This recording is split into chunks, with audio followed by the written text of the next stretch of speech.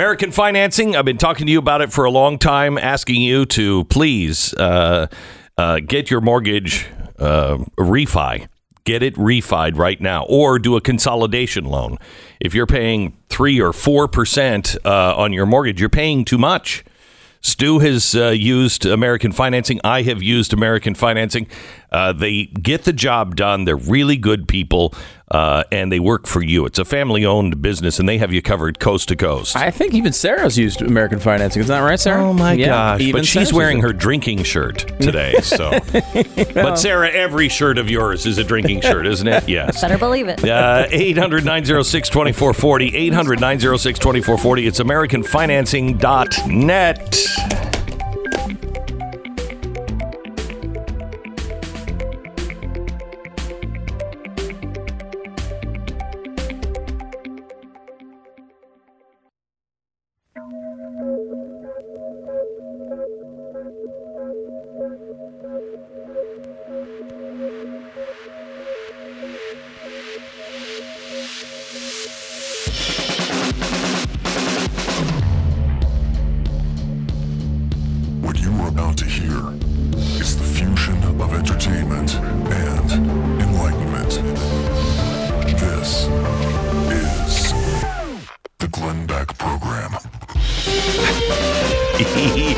Yes, it is.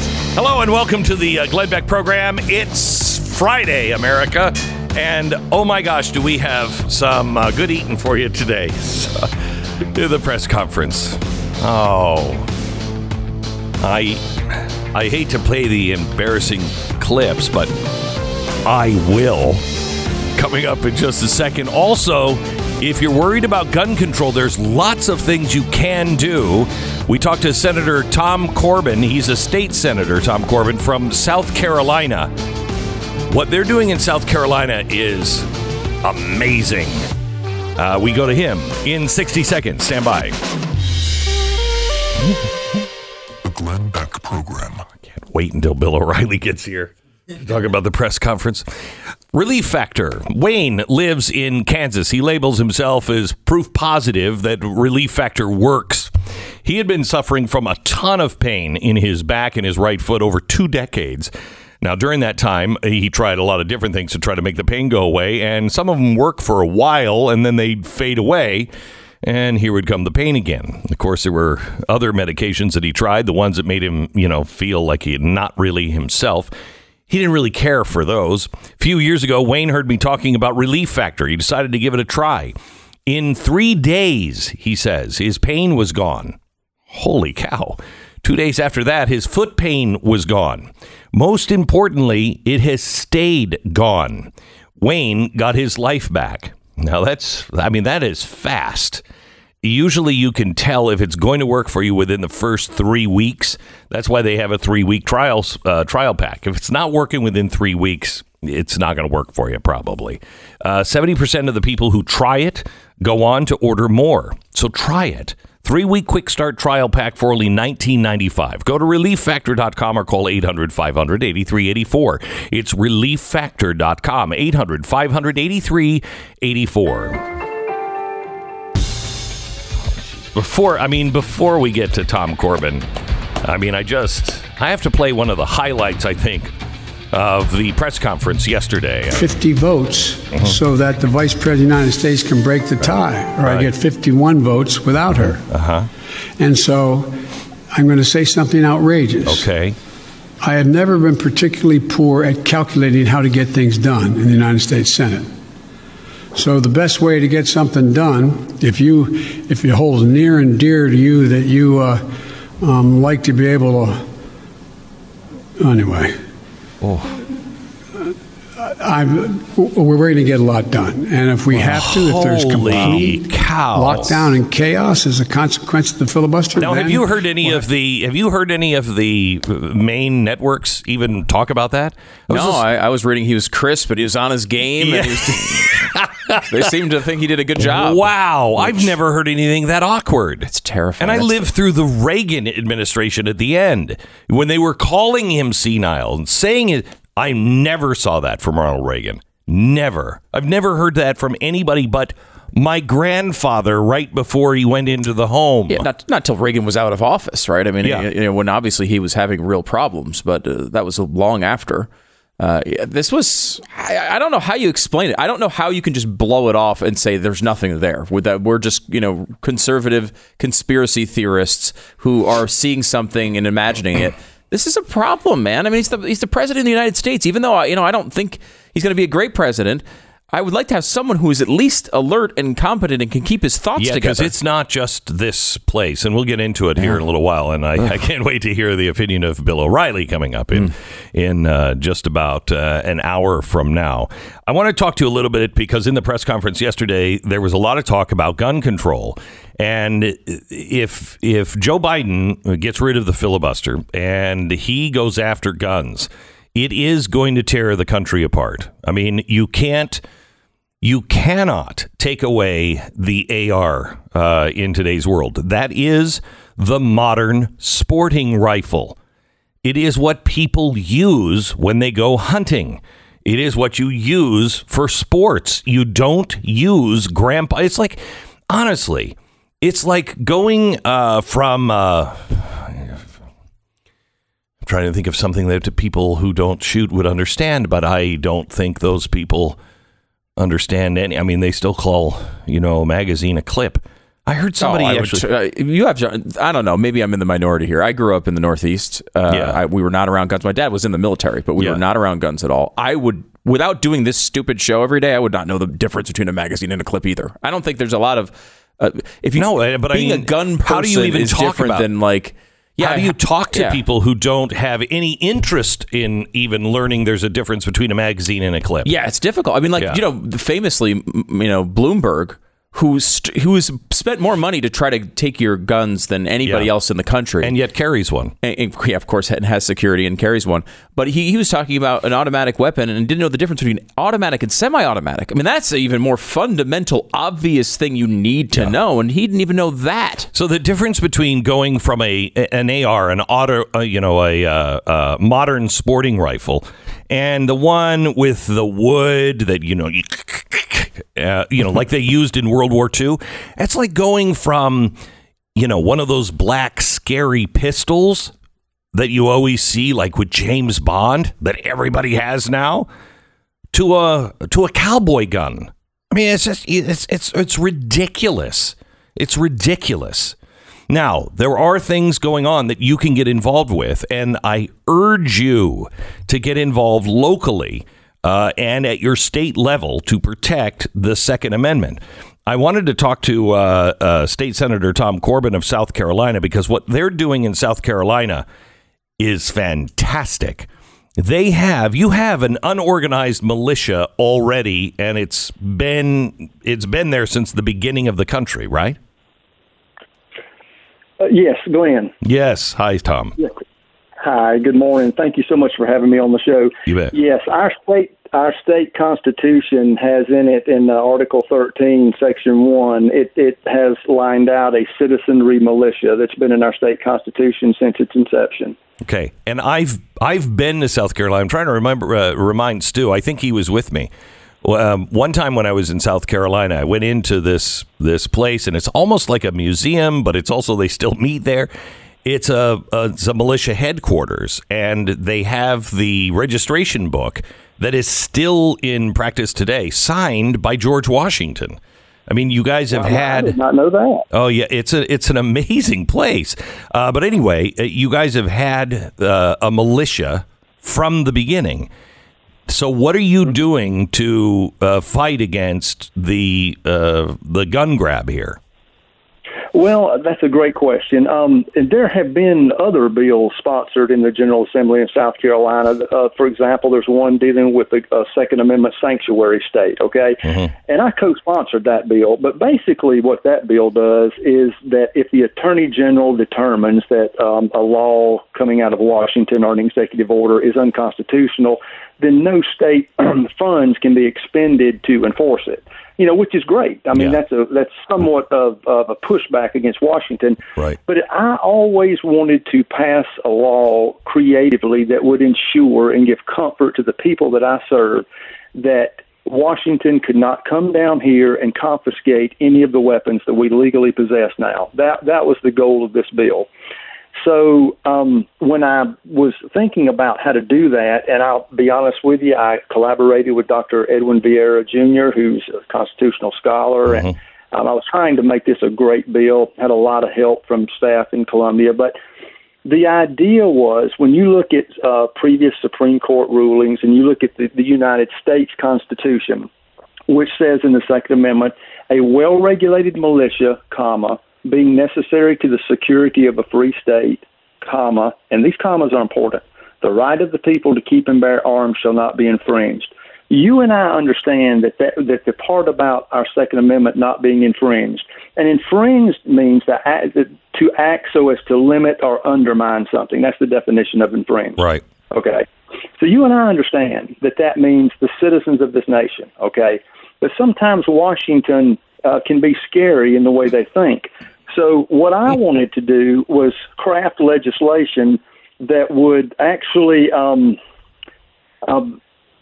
it would mesh and it would layer. It would give layers of protection. So because we have what is deemed an unorganized militia, in South Carolina, you're either, if you reside here, you are a member of the National Guard, the State Guard, and if you're not a member of one of those, then you are in the South Carolina unorganized militia. You're automatically, as a citizen of South Carolina. As a citizen, okay. That's correct. Yes, right. Exactly. So when the Supreme Court has looked at the Second Amendment, they always look at it in terms of, well, does the Second Amendment apply to every citizen or just to the militias? Okay. Well, they've always determined it applies to the citizenry, which is great, which is what it does, and they should do that. Well, suppose that a law was passed or an executive order that went back up to the Supreme Court, any sort of confiscation, and they did decide that it was only the militia. Okay, this bill would then still protect every citizen of South Carolina because we are in a militia. All I had to do was go in and define what the armament or weaponry of that militia was. And that's all the bill does. People have a misconception. They think we're forming a militia and, we're trying to start a militia, things like that. That's not it at all. All this bill does is define the weaponry of the militia. And that's in Section 2. It says an unorganized militia member at his own expense shall have the right to possess and keep all arms that could be legally acquired or possessed by a South Carolina citizen as of December 31st, 2020. And that date was just picked at random, Glenn. Mm-hmm. I could use today's date, okay? This includes, but is not limited to, shouldered rifles and shotguns, handguns, clips, magazines, all components, and all ammunition fitted for such weapons.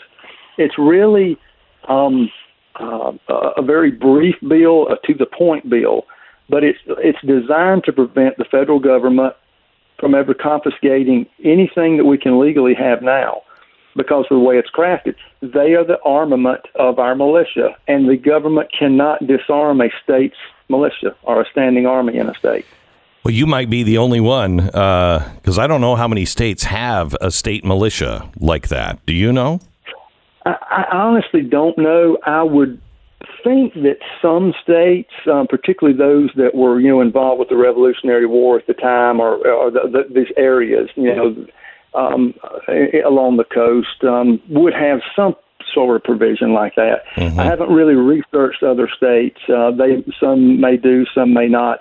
But that was the uniqueness of South Carolina that I discovered, and I felt like through all of the collaboration with all the wonderful people who helped me with this bill, that would be the best way to approach any sort of gun confiscation. Right. I love the idea of sanctuary states, Second Amendment sanctuary states. That's a speed bump. What you do is what the sanctuary state movement means, and it's really important, is that it says no state resources. So the local law enforcement, nobody can help the federal government take guns away.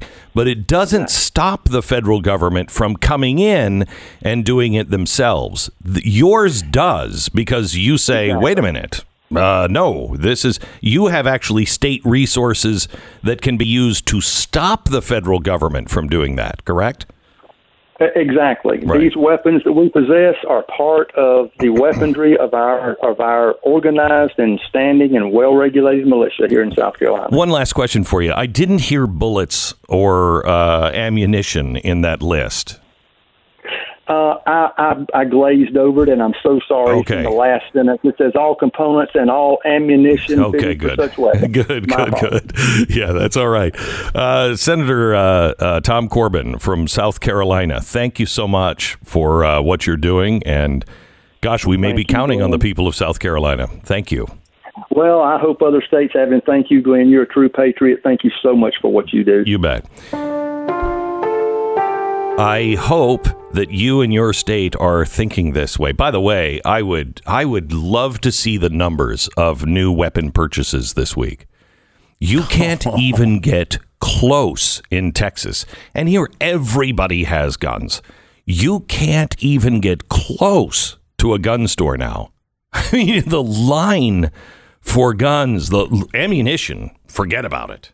Forget about it. Nothing increases the amount of firearms in this country than better than a Democratic president. Oh yeah, I think really the gun companies are like, oh come on, Biden, I can't wait for Kamala. All right, let me tell you about Hustler Turf. If you are mowing the lawn every weekend, especially if you have a large lawn, back in the 1960s, something happened to help you. A company named Hustler invented something called the zero-turn mower. Back then, mostly used for industrial products, things like, mowing the sides of roads and everything else. But people started seeing that and they're like, whoa, that is fantastic. And the demand for that version to be used on regular lawns got bigger and bigger and bigger. And here we are. Now you can go in and all these other companies are like, look, it's a zero-turn lawnmower. The company that invented that in the 60s and then worked out all of the technology to make sure that it is rough and tumble and it works is Hustler. So if you're in the market for a lawnmower, this will cut your grass in about half the time.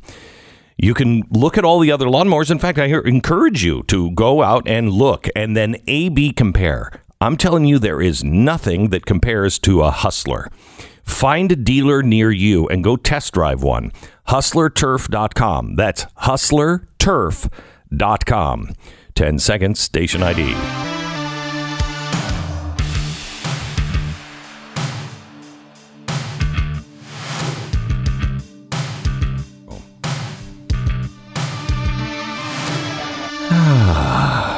By the way, there is something that is happening in over 20 states now. 4 have already done this.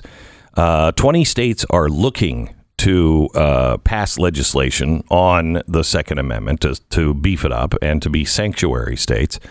And you also have over 400 counties. If you look at the map of the United States, county by county, and you see the number of counties that have already passed gun sanctuary, it should tell the left and the media, America is not going to give up their guns. They're just not. It is everywhere. Look at the map. Wow. It's everywhere. Strangely, nothing in Montana. I mean, it's almost as clean as California, but California even has, in Northern California, has some counties that have passed this. But if you see, there's a lot of red state growth available there too. I mean, there's very little in Nebraska, nothing in South Dakota. Yeah, very almost little. Nothing in North Dakota. It looks like, is that Alabama that there's nothing? Mississippi? I mean, that's pretty remarkable. But there Very is little, yeah. There are some states that are almost completely filled in that haven't passed it as a state, but all of the cities and the counties have passed it. Mm-hmm. And you need to get involved in that movement. Texas, the governor just endorsed the movement here in Texas, and it has been proposed. Everyone should be on the phone with their state legislator and their state senator and their governor's office and say, I want the Second Amendment protected. I want something like a sanctuary state for the Second Amendment. In fact, all the Bill of Rights. And they're coming here for this. I mean, you could tell. It was interesting listening to the press conference yesterday. Biden was asked directly, are guns your top priority? And he didn't answer directly, but he did immediately pivot to infrastructure. He's like, it's all about timing. What's the order that you do it in? And, infrastructure is really important. Told you that yesterday, didn't I? Yeah, I think you did mention that yesterday. Yeah, I mentioned that it's not, the storyline is not finished. Complete. They have to have the right storyline. They need the right example. They need they need not a guy named Ahmad to be the shooter. They need someone named Ted. So when he pivoted immediately to... It needs to be a Trump supporter. They need to be wearing a red hat. They need to be, that's what they need. Right. And once they get that, they'll go for it. But I wonder if there's anything in the infrastructure bill. I mean, remember, that's $3 billion? Trillion? Yeah. It was pushed out there as $3 trillion, and they started looking at it more closely. It's actually more like $4 trillion. So I wonder what's in that bill. Is there something in that bill that will help them on guns? It's not fully... baked yet. I mean, they may know what it is. They may have it written, but the details of it have not been released yet. Just the outline of the $4 trillion.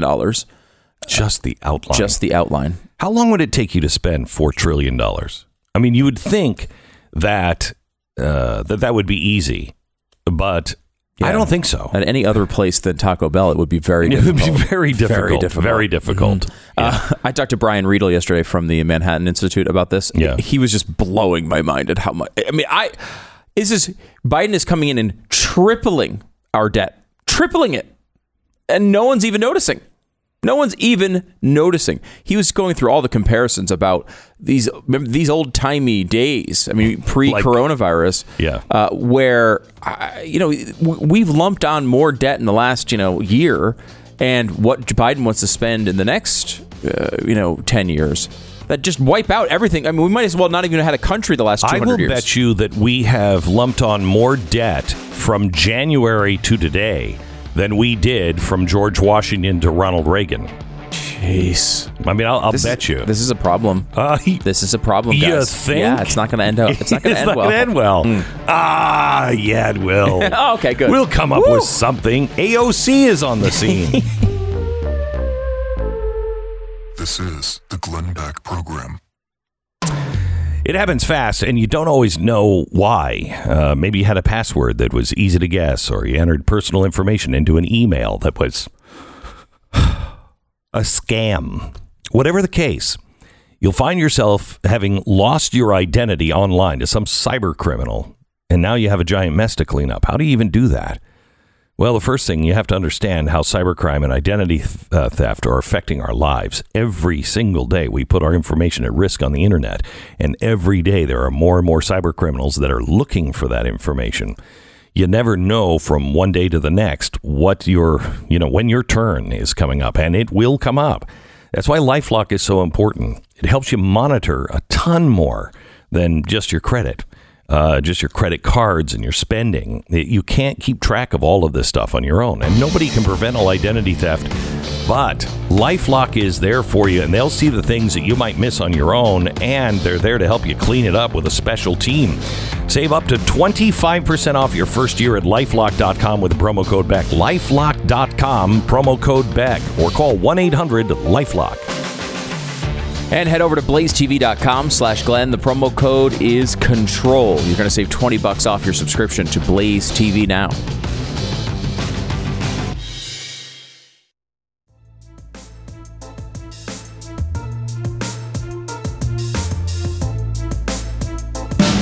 And now, Things That Don't Suck Friday. Yes, indeed it is. Not everything sucks. I mean... Yeah, I'm gonna go out on a limb. Not everything sucks. There are some good things that are happening. We just told you about what was happening in South Carolina and all over the country for people who are trying to stand for the Second Amendment. And there is a big push now, and everybody is, going back and forth on transgender, issues with people competing against women in women's sports who used to be a man, yada, yada. And it's been very, very divisive. And of course, if you are on one side, you're a homophobe bigot. If you're on the other side, you can do no wrong. How do we get past all of this? We get past all of this by people just having some common sense and looking at some issues with common sense. The fact that you can have, that the state will allow your child to have life-altering drugs. When what was the last one I saw that the parents lost the right at like 8 years old, and the child decided they wanted to be a different gender, and the state said, "Yep, sorry," and the parents, wait, what? 8, 12, 15. If you want to do something to your body, that's fine. But once your brain has fully developed is probably a good standard. There is a Democrat that is pushing a trans surgery ban for minors. Now, he's a black Democrat, and I want to start right away. First of all, welcome to the program, Cezar McKnight. How are you, sir? Good morning, Glenn. How are you? I'm good. I first want to start by giving you the opportunity, and I so despise that this has to be done, but you're not homophobic, you're not transphobic, you're none of the phobics, correct? You're absolutely right. And in fact, to further display the fact that I'm not phobic in any way, I was one of the chief persons on our Judiciary Committee fighting to put in protections in our hate crime bill for transgender, for LGBTQ people. I mean, they stripped it out in the beginning in the subcommittee, and in the full committee, we were able to put it back in. So I have to tell people, why don't you judge me by what I've done? And that is, I've worked hard to make sure that transgender people are protected from acts of violence. Right. So when I hear someone tell me I'm transphobic, I laugh at that. Right. And it's crazy how no matter what you did in the past does not matter unless you're 100% on board right now. So tell me what you're trying to do in South Carolina. This is becoming a South Carolina doesn't suck hour. What is it you're trying to do?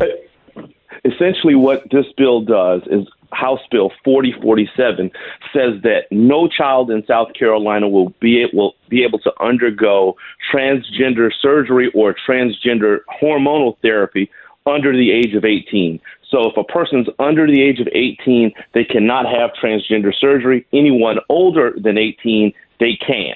That's all it does. And why do you think, why are you giving 18? I mean, why are you coming up with that? Actually, science says that people don't fully develop with regard to their brain until they're 25. Right. But I wanted to reach a compromise. I knew 25 would be a bit extreme. Yeah. We allow kids to smoke cigarettes at 18. We allow them to get tattoos at 18. Right. So, okay, I see this as a compromise. Yeah, I saw you say that, it's a little unreasonable that you can't get a tattoo until you're 18, but heck, you could go have, hormone blocking drugs, when you're 12. Exactly.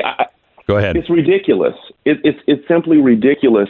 And I want you to understand that I've gotten some significant blowback, but I've also gotten some significant support, particularly from people who are transgender and LGBT. There are just some people that have a political agenda, and if you aren't 1,000% with them, you're their arch enemy. I've been in the state legislature now for going on 8 years. I don't deal like that. That's not how you get things done. I compromise with people. The things that I can work with you on, I work with you on, and the things that I can't, I won't work with you on. But I won't demonize you at the same time either. It's interesting to me that because I think I know a lot of gay people. I don't have any transgender friends, but wouldn't be opposed to it. It's amazing to me that usually the ones in the gay community that I know are, they've pushed for gay rights and gay marriage, et cetera, et cetera. But then after that passed, they're kind of like, what is the rest of this? What is happening to us? And it is those few that have this extreme agenda that are pushing it. And I quite honestly, I see that from a lot of white people on the African American community. Yeah, and what I've tried to tell my white progressive friends is that African Americans tend to be much more socially conservative than their white progressive counterparts. I'll give you an example. In my legislative district, I've got nothing but overwhelming support from this bill. I've had people who are the head of my ministerial alliance reach out to me. They are all supportive of this, and my legislative district is almost 65% African American. And even the white evangelicals that live in my community have told me, we never voted for you before, but we will vote for you now. So to me, this issue is a win-win issue at home, and my job number one in the legislature is to take care of home. So they're happy, I'm happy. Let me ask you this. Because we just had Tom Corbin on from South Carolina, I'd be interested in what you thought of his unorganized militia bill. I haven't really had an opportunity to study that bill in particular, but what I will tell you is where I stand on the Second Amendment. I'm very much so pro-Second Amendment. I'll just give you a brief history. My parents ran a nightclub, liquor store, a bail bonding company, and a taxi cab company. The most dangerous businesses you could have. So, yeah. It's like, and we did it while in war. I mean, that's wow. And I said all that to say this. I'm not going to put any American citizen in a position to where they can't protect themselves. I wouldn't do it to my parents, and I'm not going to do it to anyone else. So that's where I'm an avid hunter. I own firearms. I skeet shoot regularly, and I think that you can have responsible gun ownership in this country, and that's where I stand. And I'm not going to support anything that's going to take away the rights of citizens to bear arms. I'm not. As a Democrat, how do we speak to other, Democrats that have not gone all woke and crazy about the modern sporting rifle? It's an AR is what people use to hunt now. How do we explain an AR looks spooky, but it's not any different? It's kind of hard for me to explain it to anyone. I was in the Army, so I know how to use an AR-15. I mean, that's what you learn in basic training. Right. And I think that all the people that are giving the most forceful blowback are talking about the AR-15 have never used one. They've never been to a rifle range, and they're trying to put this one-size-fits-all gun control thing on all of America. What works in New York City does not work in Kingstree, South Carolina. Right. So I think it's a local issue, and you need to let your local legislature speak to those issues. So in your district, how is Biden doing? How are the national Democrats doing? Is there how are they viewed? Well, President Biden is very well liked in my legislative district. They really like President Biden. They know him. They trust him. Speaker Pelosi, Leader Schumer, they're not as highly regarded. Again, you're talking about San Francisco and New York City, so there's not a lot of commonality there. I mean, this is the land of barbecue, macaroni and cheese, and various other southern dishes. There ain't no tofu in Kingstree, South Carolina. Right. So they're not as well regarded as Joe Biden is. Representative Cezar McKnight from South Carolina, a Democrat, and a Democrat. I'm glad you're in office. Thank you so much. God bless you. Thank you. Thank you. I have to tell you. I mean, doesn't Cezar McKnight make a good radio name? Seriously. It's a solid name. Tonight, Cezar McKnight. I mean, I think that's really good. Yeah. I think I was... Oh, boy, this is so embarrassing. For like one weekend, maybe no more than 2 shows, I think I was like John St. John in the time when everybody had to change their name. Everyone in radio was John St. John for at least a week, I think. Yeah, I might have been Michael St. Michael's. I'm not... Something sure. Saint something, and I kept blowing it, and so one day on the air, I mean, literally, it was either the first show or the second show. I just said, "Okay, I'm just going to be clean with it. It's Glenn Beck," and that was it. That was it. That was it. Radio Hall of Fame. Yes, thank you very much. 13 years old. Okay. All right. Okay. I'm not John St. John. I'm Glenn Beck, and that's just the way it is. Okay, Earth, Wind, and Fire is coming up next. All right. American Financing will help you save money, lots of money. If you are a homeowner and you have a mortgage that's over 4%, you can save a ton of money right now. If you have credit cards, how much are you paying for your credit card interest right now? Do you even know? They are raking in the cash by loaning you that money. And they're raking it in every time you pay the bill because you're paying mainly interest. And depending on how high that is, you may not be able to get out from underneath it. That's why I would recommend that you would roll it in to one consolidated loan with American Financing at 800-906-2440. 800-906-2440, AmericanFinancing.net. American Financing, NMLS 182334, www.nmlsconsumeraccess.org. Oh, man. You know, Joe Biden, he had some funny moments yesterday in the press conference, didn't he? I mean, he had some pretty funny lines. I don't know who's writing for him. He's hilarious. Could we please play the GOP voter suppression? This is from the press conference yesterday. You're going to love it. What I'm worried about is how un-American this whole initiative is. It's sick. Yeah. It's sick. Okay. Deciding in some states that you cannot bring water to people standing in line, waiting to vote.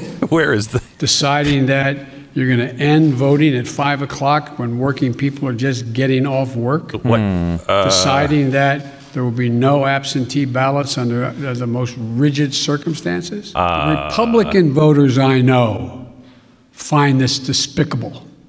Republican voters, the folks out outside this White House. I'm not talking about the elected officials. I'm talking about voters. Who are you talking to out there? Yeah. And so I'm convinced that we'll be able to stop this because it is the most riddled with problems. thing. But wait, there's more. Jim Crow looked like Jim Eagle. I mean, this is gigantic. Wait a minute. What they're trying to do. Wait a minute. And it cannot be sustained. He says this makes Jim Crow look like Jim Eagle.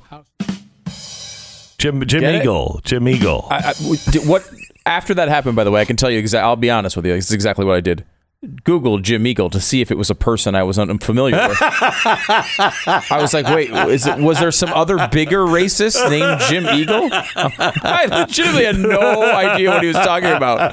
And then I looking online, I guess he was trying to say that an eagle is a larger bird than a crow. So yes. This is more racist than Jim Crow? Yes. Which, first of all, is completely insane. Right. It's not true at all. Secondly, it's a very weird way of talking about things. Thirdly, the eagle is the symbol of our country. Yeah. So it's weird to make that the ultra-racist example. But see, it would make sense if you're like, it makes Frankenstein look like Stu Bregeer. You'd at least go, okay, well, he's worse somehow or another than Frankenstein. And you'd say, no, just uglier. And then you'd move on. That would make sense. This is the worst joke, but it also works on zero levels. Except, eagles are bigger than crows. This is like one of his weird malarkey moments that, like, is somewhere in, like, 1907, someone said something like this, and he remembers it. I did think that this is possibly a grandpa joke. You know how dad jokes are bad? This may be a great-great-grandfather joke. I'm not sure, because I think you're right. Maybe at some point, people in the old-time movies, you know, they would... Whoops. It would have been this one. And he said, Eagle. Jim Eagle is better than Jim Crow. And the audience laughed. Maybe in those old film newsreels, that would have been good. But I don't think so. So, and again, what was the thing he was trying to say, that they're trying to ban water? Yeah. Now, I've looked at the fact check on this.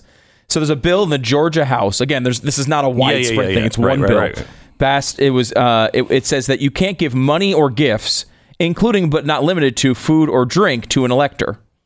Such giveaways banned within 150 feet of a building. So it's not like somebody is trying to pass out with, because they need water. I just have to stay in this line.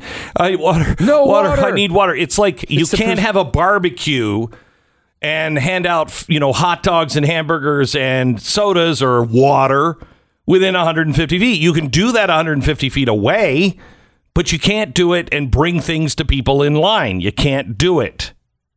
And and they you can set up a self-serve thing. You just can't have people walking out and giving you water. Though there could be volunteers doing it. That's not related to the election board. You could have other ways of doing it, but they just don't want people giving out Here we see money people and going prices. in to vote. Right? Look, they're on the ground begging for water, and Jim Eagle comes to kick them repeatedly in the stomach, all because of those nasty Republicans. This is not an effort to stop people from voting. It's just insane. Back in just a minute. Bill O'Reilly next. This is the Glenn Beck Program. All right, let me tell you about Rough Greens. Rough Greens is something I'm feeding Uno, and he loves it, just loves it. It's not a dog food. It's something you put onto the dog food, and it changes him. My dog was easy from the very beginning because he hated eating so much, and I realized, wow, there's a problem there. Why isn't he eating? Now he's looking at the Rough Green bag every day like, okay, when? Easy for my dog. Your dog may not eat it, this supplement, so they don't want you to have to spend any money on trying it out for your dog just to see if he'll eat it. So you get a free bag of Rough Greens. Go to roughgreens.com/Beck or call 833-GLENN33. That's Glenn33. Or you can call or go to the website roughgreens.com/Beck. Get a free bag of Rough Greens to try it out.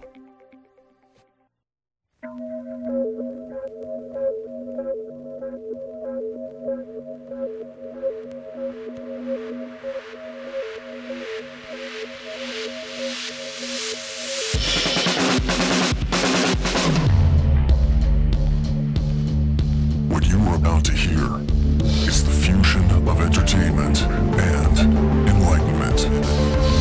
This is the Glenn Beck Program. Yes, I have been waiting since about 2 o'clock yesterday afternoon for this moment. It's Friday. The press conference, the president's first press conference of his presidency was yesterday. And Bill O'Reilly is here to talk about it in 60 seconds. The Glenn Beck Program. Honestly, every time I go to sleep at night, I think about you. And I think about people who say to me all the time, do you actually? Yes, I actually use the products that I talk about. Otherwise, I wouldn't talk about them. My Pillow is one of those products. I sleep with My Pillow every single night. And it is strangely my favorite pillow. And I say strangely because it would not be something I would pick up and buy at the store because it just feels different. It's got this, I don't even know how it's witchcraft. I don't know how they make it, but you put your fist through both ends and it fluffs up and then you don't have to do it again all night. It's weird. And I wouldn't think I love it, but I do. I love it. It is the pillow under my head every single night. My Pillow. You'll get the best sleep with a best pillow, and they have sheets and everything else. Just check the new radio listener specials and use the promo code Beck. Right now, you can get their mattress topper plus 2 standard My Pillows in one great bundle. It comes with a 10-year warranty, 60-day money-back guarantee. It's MyPillow.com, promo code Beck. MyPillow.com, promo code Beck, or call 800-966-3117. Good golly, Mr. Bill O'Reilly. How are you, sir? I'm okay, Beck. Thank you for asking. Thanks for having me on. You bet. We're gonna have to cut our time short today because we're just so jam packed with things to do. And I want to get through all the things that you think are important. Let's start with the president's press conference. Okay. First of all, I think you should take a listener poll on whether you should cut me short. I think there's already taken it. Why do you think we're cutting you short? Outrage. I got nothing after about you. That. Okay. Okay. Presidential press conference. I am going to quote Dion. Okay. Dion. All right. Remember Dion the Belmont? Barely, but I okay. know. All right, All right. but okay. I'm quoting Dion. Ready? Yes. They call me the Wanderer. The Wanderer. I roam around and around and around. Unquote, Dion. It is amazing how bad it was yesterday. Well, I'm nicknaming President Biden the Wanderer because he gets up there and he just goes wherever he wants to go. He ruminates, word of the day, ruminates for stew. But the problem is that many times when he's ruminating and wandering, he forgets what his train of thought is. He can't bring it back. So I'm talking to Glenn Beck now, everyone, and we're having a discussion about the presidential press conference, and I'm making some wise guy comments. But, if I forget my train of thought, then the whole thing crashes. He's not able to bring it back, all right? And that is a little troubling. And the other thing that was troubling yesterday is that he misstated facts. I mean, big facts. Now, I got a whole bunch of mail here in my lap from BillO'Reilly.com viewers because we do TV every night, as you know. And they, he's lying. He's lying. He's lying. I don't think he knows what he's saying. May I give you an example of this? Can we play the part on infrastructure? This is from the same press conference, literally 60 seconds apart from each other. Here's cut one. I still think the majority of the American people don't like the fact that we are now ranked, 85th in the world in infrastructure? Okay, stop. 85th in the world. 60 seconds later, here he is. We have somewhere in terms of infrastructure, we rank 13th globally in infrastructure. Wait a minute. Well, look, we live in such a high-tech age, it just whipped right in 30 seconds up from 85 to 13. So you are agreeing with me, Beck, that he doesn't know what he's saying. He doesn't know. He has no idea. Here's the important part of this, okay? He said, I'm quoting President Biden, there is a significant increase in the number of people coming to the border in the winter months of January, February, March. It happens every year. Okay? So he's denying that there's a border surge. That's unusual. The truth is that between February 20th, that's Trump in 2020, and February 2021, Border Patrol apprehensions are up 174%. Yeah, but only 174. Yeah, that's only 13%. So you get the President of the United States looking into the camera going, hey, there's not any problem. This always happens. It's not any worse now. Total lie. 100% lie, or 174%. Okay. Right. Okay. So, which is only 3%. You would think that the press corps would know that this was fallacious, another word of the day, right? And because they come armed with the facts, the press corps does. Everybody knows how good and brilliant they are. Not one challenge to that, and not one stat quoted by the 9 reporters who were called upon. See, you interview a president in a fact-based way. You don't give them room to run like Yamachi Alcindor. What is her name? The PBS person?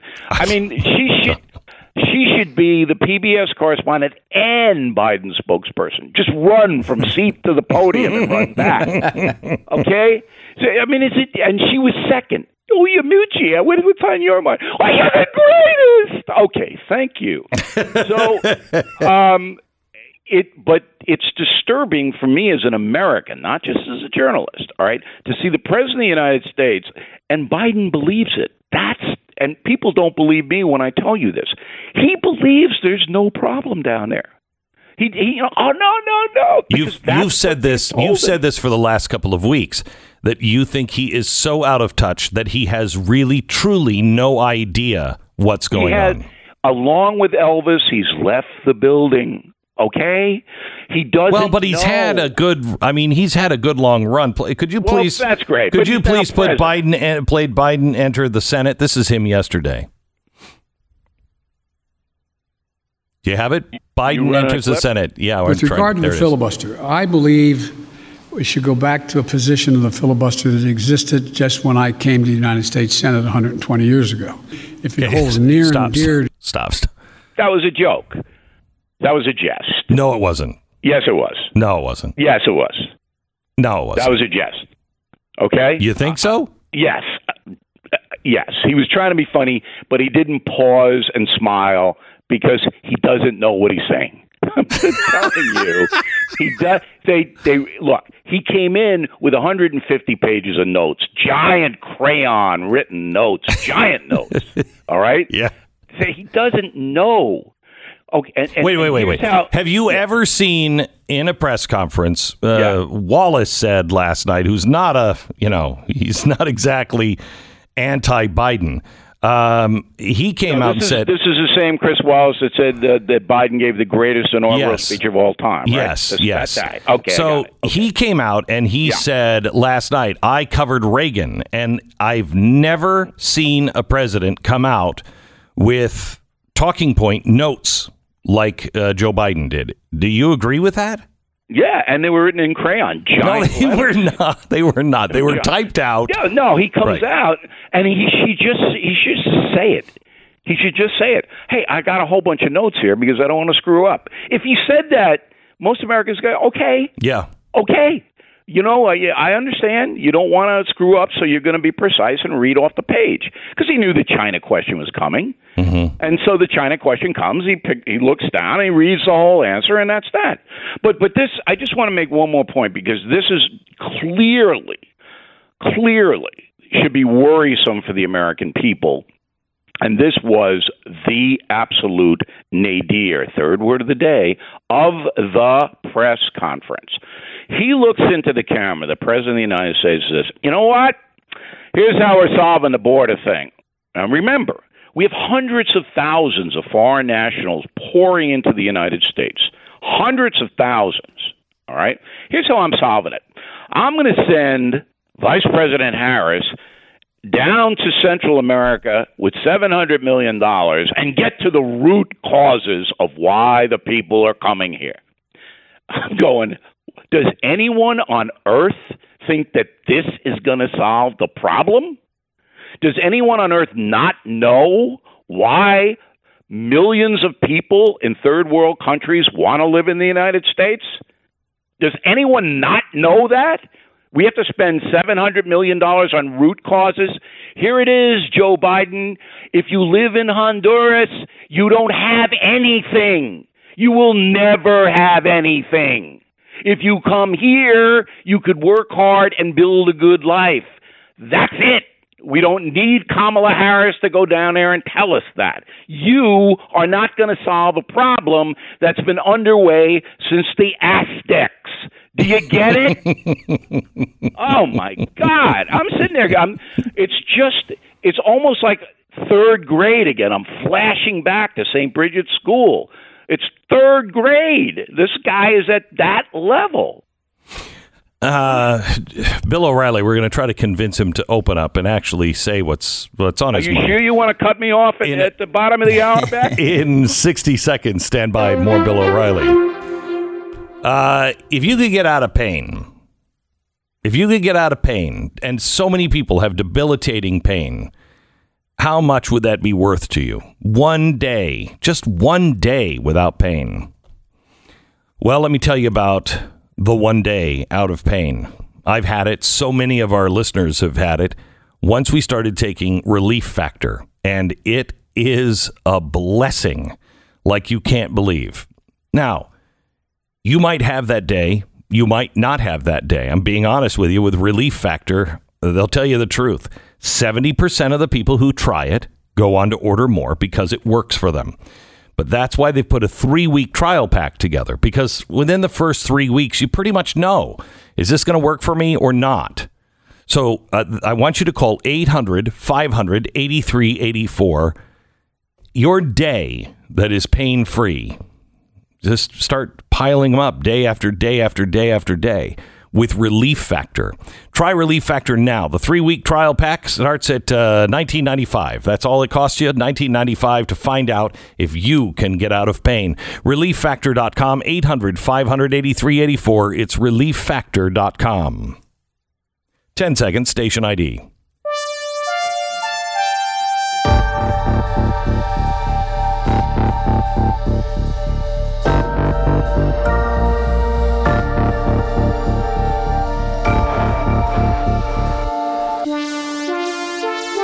Bill, tell me how you think we're moving on gun control. What do you foresee happening here? Well, it's not going to be a issue that's resolved because of the Second Amendment is fairly clear, and the Supreme Court, as comprised, is not going to allow any bans or confiscation or anything like that. So all the people who want their guns and love the guns and that kind of thing, you don't have to worry, right? But what could happen is you could have public safety compromises. For example, if you buy an AR, then you would register the AR so that people would know if it's stolen. If you are a lunatic, all of a sudden, that you have a heavy weapon in your house. I don't think that's unreasonable, but you're never going to get it unless the progressive left, the Democratic Party, compromises on gun crimes themselves. See, the stats are that mass murder, like in Colorado and Atlanta, comprise 0.02% of all gun homicides. And that comes from a University of California Davis study, not exactly a conservative bastion. So this is not the essential problem of gun violence in America. The problem is criminals selling narcotics or holding up stores using guns. That's where 76% of the homicides occur. But the progressive left doesn't want to do anything about that. In fact, they are letting gun criminals out of jail in Chicago and New York City. Do you know that? Which is why, Bill, quite honestly, I don't buy into your first theory, because I believe you on the second. I know those stats are right. Your first theory is that you don't have anything to worry about. They're not doing this for common sense but they can't anything. Overcome the Supreme Court. So when you say they, yeah. Might it pass the House? Yeah. Could they jam it through the Senate? I doubt it, but it's possible. But as soon as they do and Biden signs it, there'll be a federal court challenge, and it'll be stayed, and the Supreme Court will hear it. It wasn't the last time they had an AR ban. Well, that was way back in what, 2008? 2004 is when it slipped through. The Supreme Court when it ended. is, Beck, as you know, the court is much different now than it was back then. And the country is so polarized now, way more than it was back then. I mean, Bush, he wanted that. The Republican president wanted that. Remember? Mm-hmm. Now, Republicans don't want any part of the progressive central government telling them what they can and can't do. Am I correct? Yes, you are. There's not one traditional conservative that wants the federal government to have more power. Not one. So we're living in a totally different country now. Let me go to the filibuster. Last night, here's what Joe Biden said about the filibuster.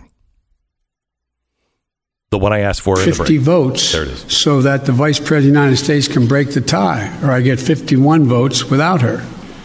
And so I'm going to say something outrageous. I have never been particularly poor at calculating how to get things done in the United States Senate. So the best way to get something done, if it holds near and dear to you that you like to be able to Anyway,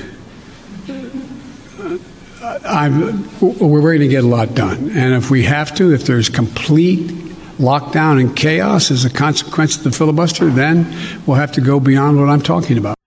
What does he mean by that? Well, he means that he's going to do what he's told to do. That's what he means. So if they tell him, they being Susan Rice and Ron Klain, the chief of staff, they tell him, Mr. President, we got to really knock the filibuster out. So you got to get behind that. And he will. I mean, he's going to do what he's told to do. He doesn't have any principles. That's gone. This is a guy who is in the White House, who is absolutely incapable of making an independent decision. Would you agree with me? Sadly, I would. I would. That's where we are as a country. And I'll tell you what, next year, 2022, if Americans don't wise up, and it's not the Republican Party is so great. They're not. But these people are dangerous. These progressive left people are dangerous to your freedom, to your family. And if you don't get it now by watching what's happening in this country, if you don't get it, then you're going to lose your country. And I'm not saying that with any exaggeration. You're going to lose your personal freedom. You're going to lose your money. They're coming after your assets. You want that? Continue to vote Democrats into office. Yes or no question here, Bill. I just did what the Washington Post did. The Washington Post Reports podcast, which was covering this. They then never mentioned the huge gaffe where he completely lost control of his faculties in the middle. Is that worth covering or not? No, not for the Washington Post. That's not a newspaper anymore. Right, okay, all right. Bill, we've got about 60 or 80 seconds. All right. Okay, Beck. Here we go. Ready? Yes. Get a pen, get a paper. I got it. Pre-order Killing the Mob on BillO'Reilly.com. You get 50% off Killing Crazy Horse, which just passed 500,000, 500,000 in sales last week. Pretty good because there are no bookstores open. Yep. Killing the Mob, I sent it to Beck. Someone will read it to him someday. You have not sent it to me. Yes, I have.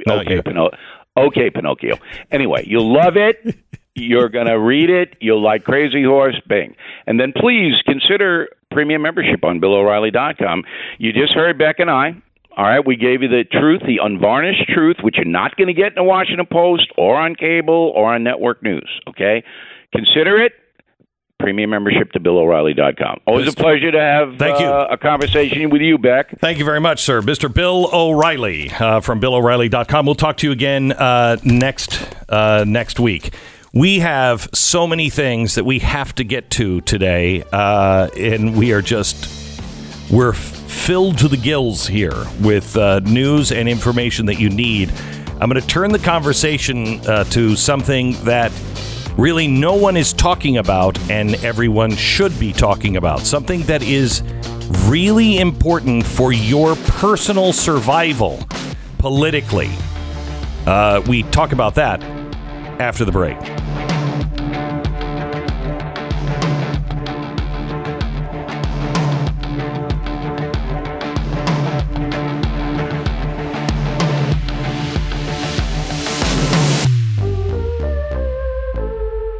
This is the Glenn Beck Program.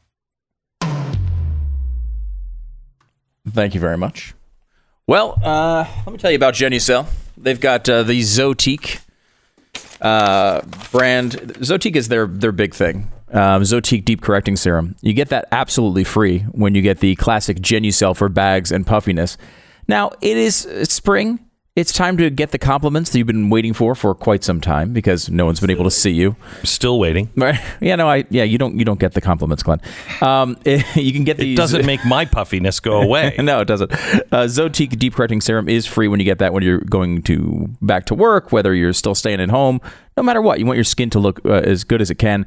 Goodbye to puffiness, blotchy skin, crow's feet, acne scars, even those pesky sunspots. It's time to open up, get out, and feel great about how you look. Order Genucel now, and Chamonix will include Genucel Immediate Effects for results in minutes, also free. See results guaranteed or 100% of your money back. No risk here. Go to Genucel.com or 800-577-8709. They've also got the Genucel jawline treatment to tighten and tone the chin and neck area. It's also free. Get free priority shipping. Go to Genucel.com, Genucel.com. All right. Make sure you have your subscription to blazetv.com/Glenn. Use the promo code CONTROL. Save 20% now.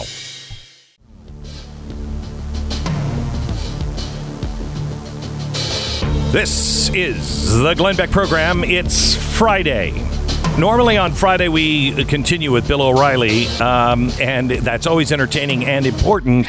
However, there is something that is happening in the podcast that has been downloaded yesterday for Blaze TV subscribers. It will be available for everyone tomorrow wherever you get your podcast, but I urge you to listen to it. Now, this is not something that is going to be mainstream, and the reason why is because this is kind of like when I talk about Woodrow Wilson. Now, everybody, and it might have been you at one point, if you're a longtime listener of mine, you'd go, why is this guy continually talking about Woodrow Wilson? And then all of a sudden you got it and you were like, oh my gosh, that's so important that I know that. Now I understand the progressive movement, right? They are now saying that they are looking for right-wing extremists. And the media and everybody else is saying that they're Christians, that they're white supremacists, et cetera, and you and I both know that's not true. However, what I know that you most likely don't know is that there is a global movement that is now here in America. And I've been warning about it for how long, Stu? At least a decade? Years and years and years, for sure. Yeah. Years and years and years. Mm-hmm. And it has fallen on deaf ears. And I'm begging you, please listen to this podcast. This is going to play a role, and it will be a very dangerous road. It is capital T traditionalism. And if you've ever heard me talk about Alexander Dugin, this is what he is pushing, and it is happening in Europe, and it is now here in America. There are 3 leaders, global leaders of this movement. 2 of them now live in America. One, I don't think really affects us because all of his influence is in South America. Some reason or another, he's decided to move here to America, but he still is influential in South America and Brazil in particular. The other one is very involved here, and you will know the name. First, let's go to what is traditionalism? Listen from the podcast. If the average person was asked to define what a traditionalist is, I might define myself as a traditionalist. I believe in the Constitution. I believe in the Founding Fathers. I believe in America. I go to church on Sundays. You know, I believe in, God and mom and apple pie and Chevrolet. But that's not what we're talking about. Everything that you just described, I think, could be labeled traditionalist with a lowercase t. Mm-hmm. And that's the only little bit of help that we get here in identifying what this is. Right. When we talk about an uppercase T traditionalism, we're talking about a very, very small spiritual and eventually political movement that really comes into existence in the early 1900s. And yes, they might share with you a belief that things used to be better. Mm-hmm. Or that maybe the principles that we should live our lives through today and which we should hold to in the future were established in the past. Right. And therefore that we should be critical of the notion of progress, right? Mm-hmm. But they wrap all of that in something far more arcane and esoteric. And they wrap it all in a sort of worship of the past and also a belief that where we are headed right now is going to lead us to destruction, and that destruction is good and necessary. And Dugan describes this as, and we'll get into who Alexander Dugan is in a little while, but yeah. I don't know if this is the way the American traditionalist, and we'll explain what that means here in a minute. Dugan describes this as the apocalypse or the end of the world as described biblically, but they're working to bring it on because it's good. Yes. Okay. Yes. And that's the way it is with traditionalists all around the world. It is really the biblical apocalypse. Not quite. Okay. So maybe here is where we start to see a distinction between let's say, a conservative Christian and one of these capital T traditionalists. Okay. So the way, let's say, in the apocalypse that you would hear about in the Bible, in that biblical tradition, it tends to be followed by some sort of heavenly utopia. Right. Right. A rapture. Right. The traditionalists instead see an earthly apocalypse as being the prelude to an earthly utopia. And it's in this that might seem like a small difference there, but so there's no Jesus returning on this one. Not in the sense that they are talking about. Okay. No, they're talking about human society, secular, political, worldly, material society returning to a utopia. Right. And again, that might seem like a small difference, but it means that destruction can become the tool of a politician. It's heady stuff, but it is critically important. I have studied this for a long time. The podcast is with Benjamin Teitelbaum, and he is a guy. I swear to you, he's a professor, but he's not a crazy professor, and he also, I don't think he agrees with me on all of the policies, but we agree on principles. And he is not crazy, nor is he wrong. And when I found him months ago, I was like, you're my brother, man. I feel like I found a brother, because there's only the two of us that are ringing this bell. And he has spent 10 years studying this. And it is critical that you understand, because, as he says in this is not a biblical apocalypse. This is a mystical apocalypse. They believe that there was this great spirituality. We're talking about paganism. We're talking about, the Druids and things like this, that there was this great understanding of spiritualism in the time of the Vikings, et cetera, et cetera. And the only place that still has this, see if this sounds familiar to you, Stu, the only place that really still kind of has this is India. And India is the home, they think, of still this original people. The original people, they left India and they kind of went north into Europe. They became the Vikings and all of the Tesseract and all of that stuff. Does any of this sound familiar? Sound familiar, yeah. Okay. Who else did this? Who else talked about this? Who else centered their entire movement on this? I mean, this was the Nazi movement. Exactly right. Yeah. Everyone thinks that the Nazis were Christians. No, they used Christianity. Mm-hmm.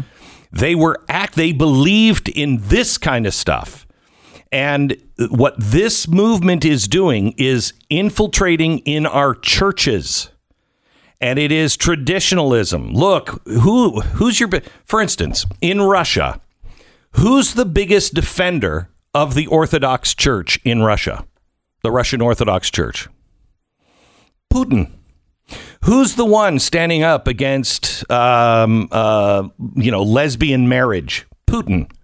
Who's the one standing up against transgenderism? Putin. How's he doing it? Because the church teaches it's wrong. He images himself as the defender of the church.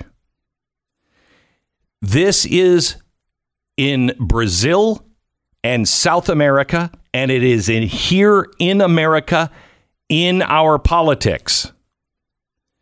And it is a stealth foreign body that conservatives, if you don't pay attention, you will get swept up and you will stand with people that you think are on your side because we're against big state.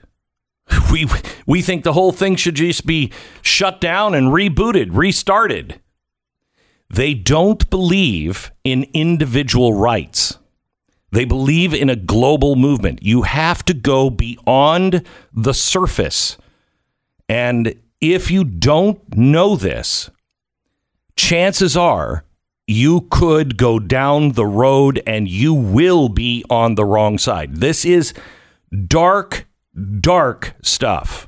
This is really evil stuff. I got to listen to this one. This is this weekend. Does it come out tomorrow? No, it's out now for Blaze TV subscribers. Oh, I canceled my subscription. Oh, did you really? Yeah, it'll come out tomorrow. Stu Does America. I didn't like that you guys added that show, but you know who the leader is here in America, and I intentionally don't say who the leader is until about a half hour or so into it because I need you to understand it first. And when you, by the way, it's not Donald Trump. When you hear who the leader of this is and who sat with this guy on record and talked about it in detail and had no problem hiding any of it, it will show you how deep this already is in America.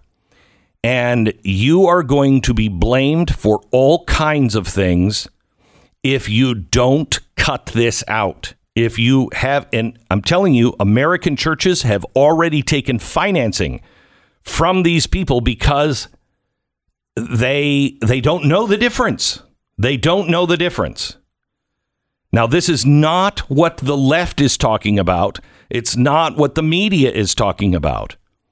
This is a real threat to the right. And I can only ring the bell. What you do with it is up to you. But you need to watch this. You need to understand this and take it for more than just the podcast. Do your own homework after and do everything you can to make sure that those around you who believe in small government and the Constitution, the people involved with this, do not believe in the Enlightenment. They think that was a mistake. Does that sound familiar? That's also on the left. That's why this is traditionally not a right movement in America, but they are piggybacking onto it like a leech. And you need to understand it. It's available now for subscribers to Blaze TV. If you're not a subscriber, we're out front. We're the largest right-leaning subscription service in the world because of you. But even that, the forces that are arrayed against us, Google, Facebook, the federal government, everybody, you are the last line of defense. And if you find the information that we provide for you in our research, if you think that is important and you benefit from it, or your children or grandchildren benefit from it, I urge you to join our team and become a subscriber at blazetv.com/Glenn. We'll save $20 for you right now if you use the promo code CONTROL. That's up after today. So please go to blazetv.com/Glenn, promo code CONTROL. When you go with real estate agents at itrust.com, you might think you're just getting a real estate agent. But guess again, what you're really getting is the agent plus an entire team of experts at his or her fingertips. If you haven't bought or sold a home in a while, take it from me, you're going to need it. Right now, it could be impossible to sell your home or impossible to know what the right price is because they're selling so fast. Then, if you're selling a home and it's selling fast in your area, What are you replacing that home with? Our agents are full-time, and they are the people that don't moonlight as real estate. These are the people that are the experts in your area. They know precisely what you need to do to have a successful sale or a successful purchase, or both. And you can get one real estate agent in one part of the country, another real estate agent in the other part. If you're having to take care of your mom or dad's estate and you got to sell the house or whatever, and you're not living where they lived, we can help you. RealestateAgentsITrust.com. It's a free service to you. RealestateAgentsITrust.com. This is the Glenn Beck program. Let's go to cut one here from Biden's press conference yesterday. Cut one. Pat Elements, please. Is it unmuted? Mr. Vice President, as you know, the AFT represent teachers, paraprofessionals. Priscilla, the Vice President, can you hear the Vice President? He just said hi. Hi, I don't how think are she you? can hear me, but that's okay. She just did. Pardon? Are you preparing for the press conference tomorrow? Ready for the press conference tomorrow, sir. The press conference. And Ron, who am I turning this over to? Thank you very much, Mr. President. I think it's time for the press, our friends in the press to leave now. Thank you. Thanks, guys. Mr. President, how are you going to the children in the border facility? Are you going to visit the border? Thank you.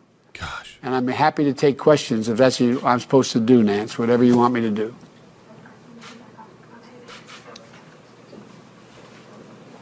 And that was it.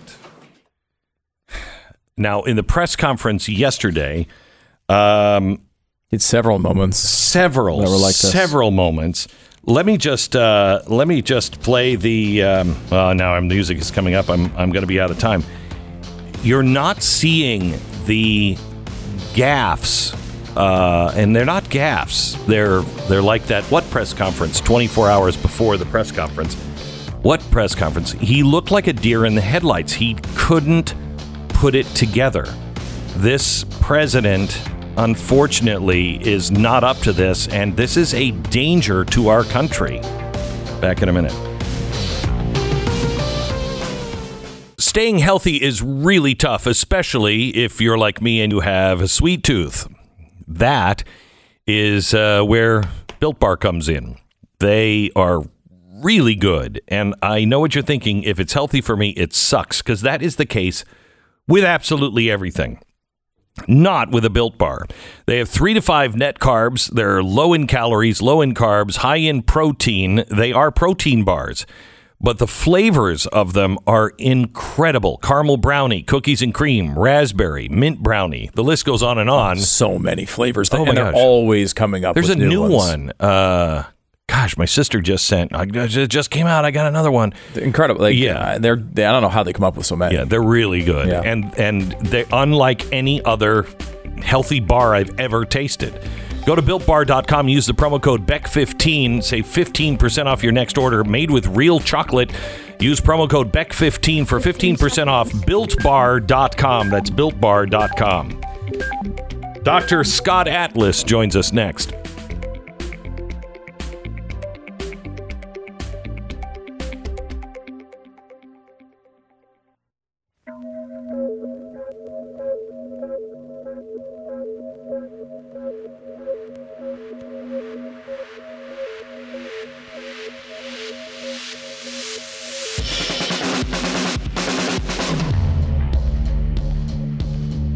What you are about to hear is the fusion of entertainment and enlightenment.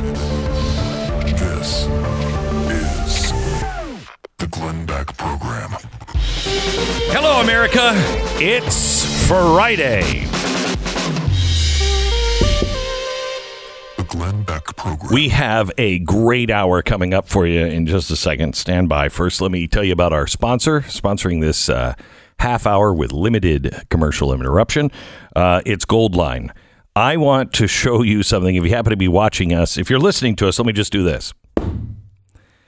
This thing is, did you check how many 144 ounces is? How 9 pounds? It doesn't feel more than 9 it's so dense. It's like so small. I guess maybe that's why it feels like 20. 9 pounds of gold, though. Is 9 pounds of gold. This is 9 pounds of gold, solid gold from 1857. In 1857, it was worth $2,641, and it was going to buy some land in the Americas.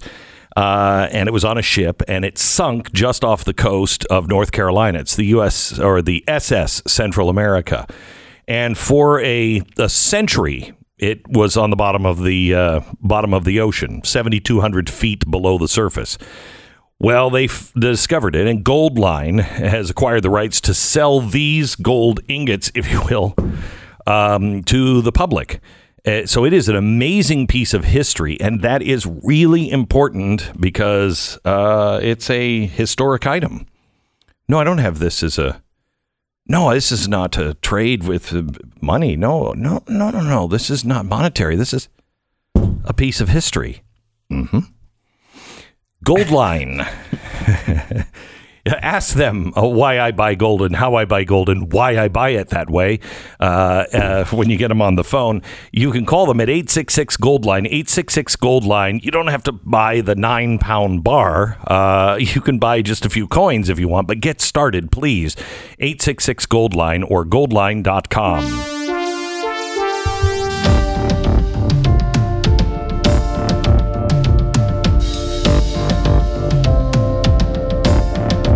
We have Dr. Scott Atlas on the phone with us now from the Hoover Institute, and he has just written The Last Word, the Stanford Review, and we wanted to get the last word from him on coronavirus. He is, if you don't know, he kind of became the anti-Fauci in a way, and said, yeah, maybe we don't have this one right.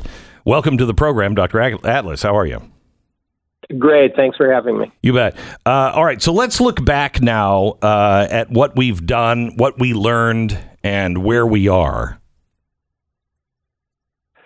Okay. That's a big topic.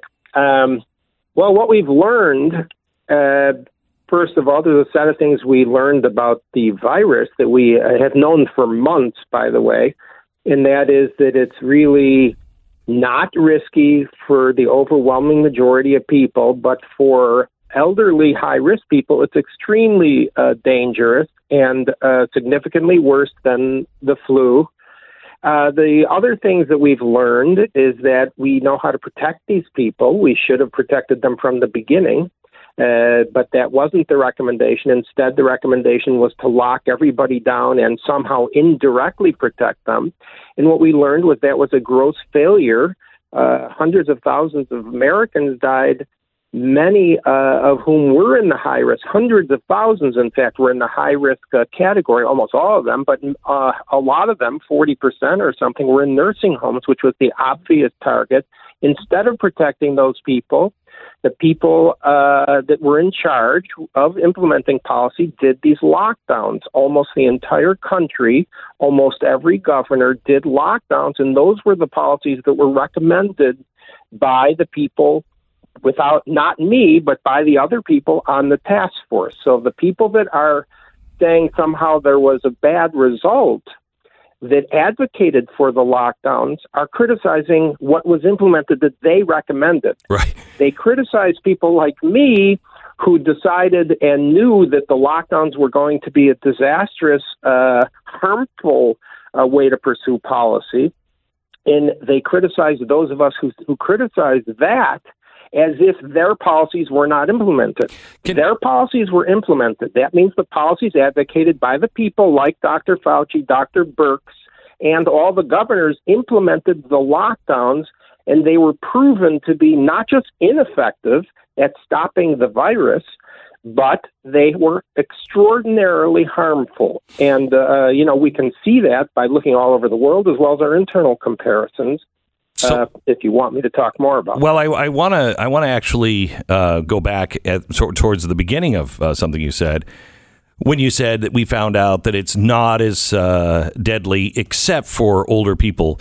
You know, we've had these things before in the past. We've had polio was a big one. and we didn't do this kind of a lockdown. Can you find anything in history that you would compare COVID with that we've seen in the past and didn't destroy our economy and lock everybody up? Well, there were previous pandemics that were very deadly, including pandemics that were more deadly to younger, healthier people. There's never been a lockdown like this before, and never. And it's obvious why. In fact, the classic pandemic preparation paper, I think, was written in something like 2009. I may be wrong about that. But that paper that is referred to as the classic way to think about these management of something like a pandemic said very explicitly that we do not lock down because of the harms of the lockdown, because of the inability of human beings to function in a healthy way with a lockdown, and it was extremely unadvisable to do such a thing. So it's never been done, and it will never, hopefully, be done again. Although I'm wary of that. Yeah. Because if I can say something that I didn't really finish with, which is you asked me what we learned, and I wrote this in that paper, The Last Word, because what we really learned were two shocking thing. I'm afraid what of these. What we learned was the massive power of the government, and we never, I don't think, consciously realized that the government could shut down society, close your jobs, close your businesses, close your schools, quarantine you inside your home, stop you from seeing your own family. We never understood that kind of power existed. And the second part that we learned that shocked me even more as an American was that people were going to just say okay to that. Yeah, that's that passive response, that acquiescence to such an extraordinary draconian restriction on your own personal liberty was a shock to me that people went along with that, they have and continue to do. Is it because it came so slowly? Because everybody was willing to do it, for 15 days. And then we even understood, well, we're going to wait until Easter. But then after Easter, it was kind of like, wait a minute.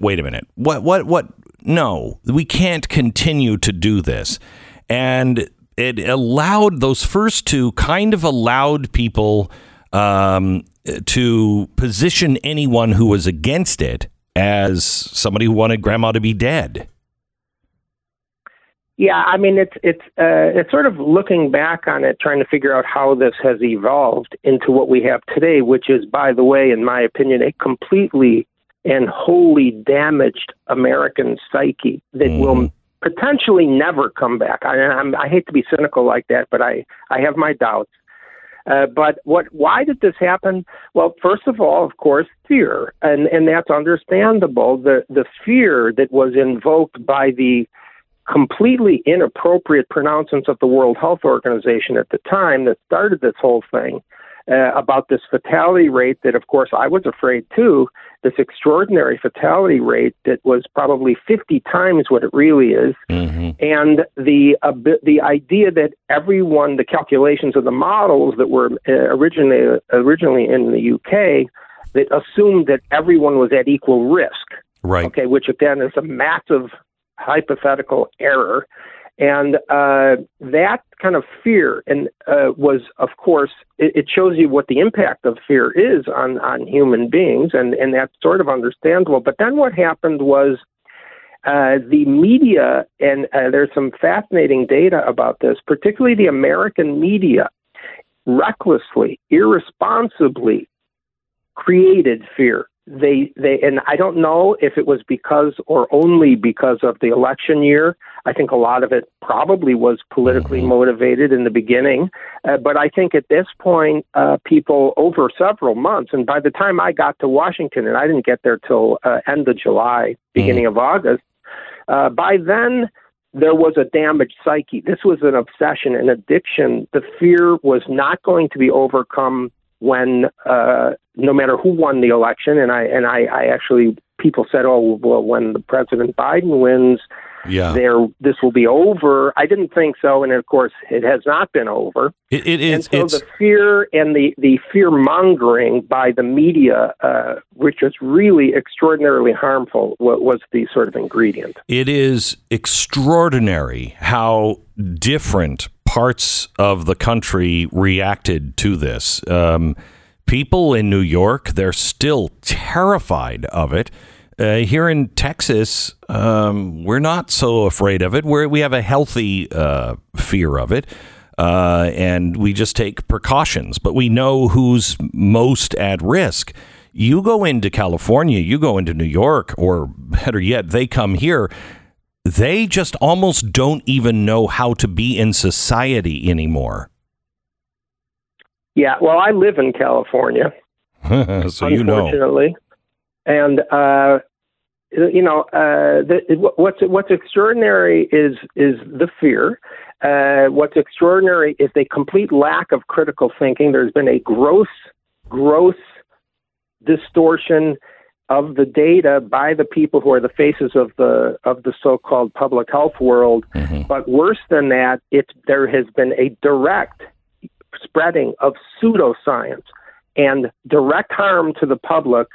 And we've seen it time and time again, literally pseudoscience, yet they lash out at those of us who do analyze it correctly and claim we are using pseudoscience, including my friends at Stanford, who don't understand that, for instance, the 6-foot rule that we have been living by religiously was pseudoscience. It was never scientifically generated. The World Health Organization used 3 feet from the beginning, as did many countries, Austria, Finland, Sweden, China, Singapore. I can go on and on.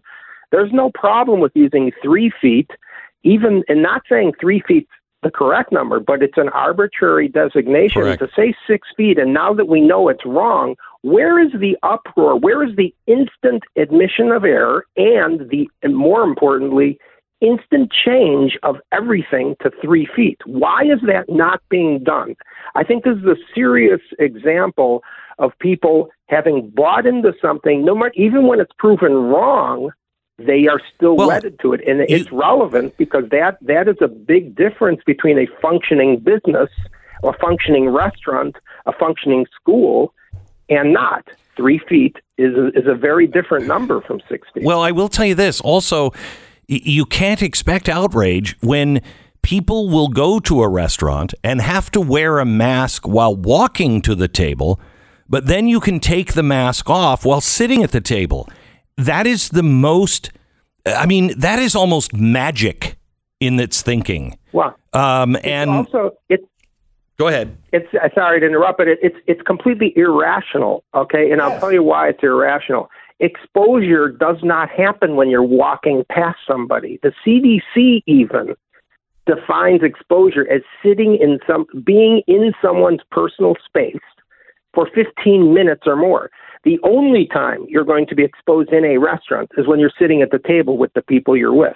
You're not going to be exposed by walking to your table, yet this is the sort of topsy-turvy Alice in Wonderland logic that we use here in this country. It's completely off the rails. I can't even emphasize enough how irrational the behavior is. I mean, the biggest example is how we double down on stringent requirements in the low-risk environment. Yes. What do I mean by that? The schools. There's no safer environment than a school, yet that's where we're testing, that's where we're setting up these barriers, that's where we're not even opening the schools in many parts of the country, or even colleges. It's a low-risk environment compared to the community. It's healthy, younger people for the most part. Of course, the high-risk people, they can be protected, they can be vaccinated, whatever, but the low-risk environments don't need mass testing every single day, closure, etc. Airplanes are a low-risk environment. There has never been significant outbreaks of cases on airplanes. There have been cases, but the data on airplanes is not showing that it's a high-risk environment, yet the airplanes were told, I just flew somewhere, it must be on a 2-hour flight, you're told more than a dozen times to put your mask on in between bites, in between sips. Meantime, the air filtration system on an airplane is much more effective than anywhere else. But so schools, low-risk environments, we have the most stringent requirements. This is the complete lack of rational thought going on. And again, it's an indication of a severely damaged psyche. You walk around outside in California, outside, and you'll see young people, young healthy people who are extremely low risk to begin with, wearing a mask, alone, riding their bicycle, in their car, alone, wearing a mask. This is totally irrational. It is pseudoscience. It's like carrying a magic quarter inside your pocket. All right, we're talking to Dr. Scott Atlas. Let me take a 1-minute break, and then I want to come back and talk to you about what the former director of the CDC has just said about this. He's going to be called, a witch for saying it. We'll get your reaction in just a minute. Nobody's a big fan of paying more to fix your car than what your car is even worth. Call me old-fashioned, but that's the way I am. If you got a car, it's probably one of the more expensive things that you own. And it is certainly one of the most vital things for your ability to live your everyday life. So it's incredibly important that you can take care of it. If something breaks down, do you have all the money to repair a chip that has gone down? Could cost you thousands of dollars. Well, have Car Shield take care of all of it. Car Shield. With Car Shield, taking care of covered repairs is really simple. They have customizable, affordable plans that will keep you on the road. They'll keep you covered. Now, there may be a deductible that may apply, but I'm telling you, you get to design the coverage yourself with them, and it's a lot different than having to pay for a chip. They also have roadside assistance 24/7. They write the check to the repair shop or to the dealership. You don't have to worry about any of it. Get coverage today. CarShield.com. That's CarShield.com. Use the promo code BECK and save 10%. 10 seconds. Station ID.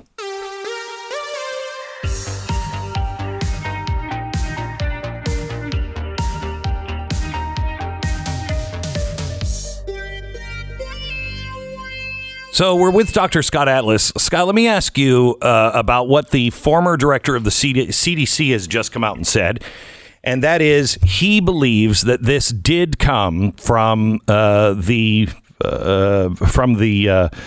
laboratory in China, that it escaped. It wasn't intentionally set, but it did come from that laboratory in Wuhan. Any comment on that? Yes, I actually just read Dr. Redfield's statement, or at least the interpretation of the statement. I've always felt that way. I don't have any proof on that, and I think he said we'll see also. I agree with him that the most likely scenario is that it came out of the lab. It does not mean necessarily that it was created in a lab or that it was intentionally let out from a lab. But we can't even say that. We can't even say that. Likely scenario. We can't even say that anymore without being called conspiracy theorists. Look, all I want is the truth. I don't care. I don't think that the Chinese went and made this virus and then intentionally released it. But we have to know the truth. And what happened to science in the last year? Yeah, I think this is there's a couple things embedded in your question. Science has become, I think science and expertise have been destroyed. We'll see if it's permanent. There's certainly a massive amount of politicization of science. The best journals in the world, New England Journal, Lancet, Science, Nature, Journal of the AMA, have become completely politicized, editorialized, and in fact have published, defamatory garbage. It's embarrassing. The second part of that is that the undermining of the term expert has been really destructive, I think, because with this sort of censorship, this outrage, this failure for people to say they were grossly wrong and instead lash out and defame people like me who were correct, and I was correct over and over again about every single thing, as were others. Those people who have continued to sort of twist and distort my words and others have undermined the entire process of seeking the truths that we need to solve crises like this. And so that kind of heavy-handed rebuking, censorship, bullying, and all these official and unofficial statements emanating out of universities, including my own, really have been harmful, because what happens is you get the second part of that. Sorry, we're out of time. Dr. Scott Atlas, the last word. Find it at StanfordReview.org. This is the Glenn Beck Program. Sorry, I hate network breaks where I don't have any choice. Let me tell you a little bit about RecTech. It is going to be beautiful here in Texas this weekend, and I will be cooking. On my RecTech. Now, this is the time of the year that I will actually stay outside, but I don't have to do any of the work. I burn everything on a grill. There is no, I don't know how to do it. I'm 50 some years old. I still don't know how to grill right. That is the biggest thing that the RecTech has brought into my life, is I don't burn really good food anymore, because it does everything that I need it to do. It's smarter than I am. Okay, it's like, you got to be smarter than the door. Yeah, that's an insult, but you got to be smarter than RecTech. It is. It's smarter than me, and it has smart grill technology, and it will tell you when everything is ready to go. All you have to do is put it on, turn it on, and do what it says. RecTech, RecTeq.com, RecTech.com. Check it out now. And head over to blazetv.com/Glenn. The promo code is CONTROL for 20% off your subscription now to Blaze TV.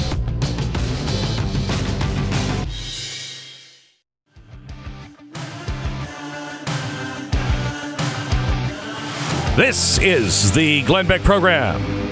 Thank you so much for listening. Do you remember when we went back to? I want to talk about the Suez Canal. By the way, you're talking in my ear. We're talking about the Suez Canal, but I want to go back to a time when we were talking about the USS Fitzgerald. The USS Fitzgerald was a giant cargo ship, and it was heading south away from Japan, about 64 miles off the coast. And then another ship was heading southeast, but at 1:21 a.m., it made a 90-degree turn and was heading, it would have missed the Fitzgerald. But 5 minutes later, it turned again, this time back east, directly towards the U.S. ship. Do you remember when this happened? You don't even listen to me anymore, do you? No, not usually, no. So the two collided at 1 o'clock in the morning. This is off the coast of, I think, when was Japan. This is a few years ago, a couple of years ago. Okay. And they collided. And if you look at what happened, the Crystal, the ACX Crystal, which is the boat that rammed the U.S. Navy ship, they said we couldn't control the boat. We lost all control of the boat. We lost power. Right. And it was clear that it was steering, but they weren't steering it. Okay. And it was something the Navy was investigating, is somebody hacking in to these ships to be able to just take over any ship and then use them as a ramming device. The only reason why I bring this up is because what happened in the Suez Canal, in case you don't know, is super important for everybody's economy, and it has been for a long time. In World War II, it was so important, the Suez Canal was so important, they put these giant lights on the Suez Canal because the... No. Not this again. Not the Suez Canal World War II story again. Really? Again, I don't think I've ever told it on the air, have I? I don't know if you've ever told it on the air, but you've told it to everyone in this building 54 times. Hey, there was a big light in the Suez Canal in World War II. No, it was. Then tell the story. Tell the story. You know it so well. I don't remember it or was listening to it at any point you when you told it. You are the worst. You are the worst. No, actually. you are the worst. This is a great story. It involves a magician. It's a great story. I know the reason I know the Suez Canal light is because you have it in your office. Yes. And It's that's why I tell the story, because when people go and they come in and they're like, "What is that? What is that?" Hold on, I got to call into the board. I want to show people this. Hold on. You are the worst. No, I want to. Okay. What is your point? No, I want to show people. Do they have this? Okay. Here, I want to show people exactly. Good. Show them the light. Show them the light. Hold on. I'm walking down the hallway now. Let's see.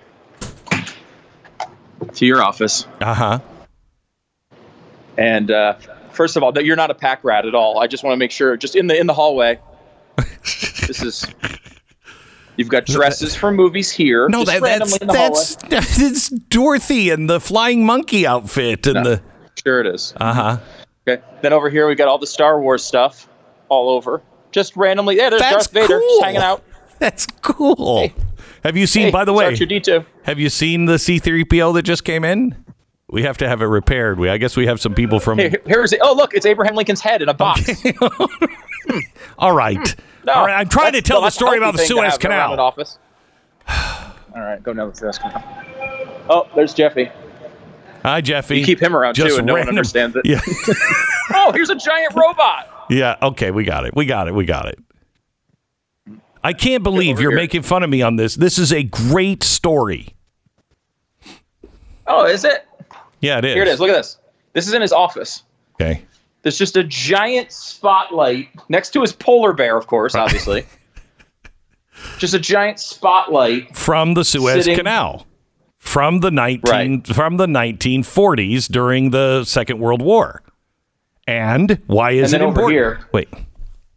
What is this? You just have a bow. It's just a bow on his desk. You know what it is. It's just a bow. Shut up. Just a bow sitting on his desk. It's what? Nothing. It's nothing. Huh? Nothing. It's an important bow. That's all it is. It's it's nothing. It was just something that I just You don't want to tell people what it is. No, because you're going to make fun of me. That's why. Why else am I here? Of course I'm making fun of you. Yeah. This is the bow from Hunger Games. Katniss, right? Or whatever. Katniss's bow. Why did you listen to that story and you didn't listen to the... Tell me about the magician. You have been in my room a million... Okay. Turn him off. Here's the thing. It was so important because so much material goes through, oil, everything. If you lose the Suez Canal, you have to go all the way around Africa, and it adds at least 14 days. And is he still out in the hallway just making fun of me? What are you doing? But I was just walking back to the studio. I didn't know it was back on. So anyway, everything goes through the Suez Canal. I believe there is a chance that this ship might have been digitally hijacked. Because how come that isn't ever... Stu, would you please come back in the studio? This is like you looking in a mirror here, Glenn. Look at that. Shut up, you jerk. He's now in the lobby and showing the head of the Stay Puft Marshmallow Man. You incredible jerk. Okay. So anyway, hurry up. Come on back in real quick. Okay, here I come. Okay. You're just in time. You're just in time to hear the Suez Canal spotlight story.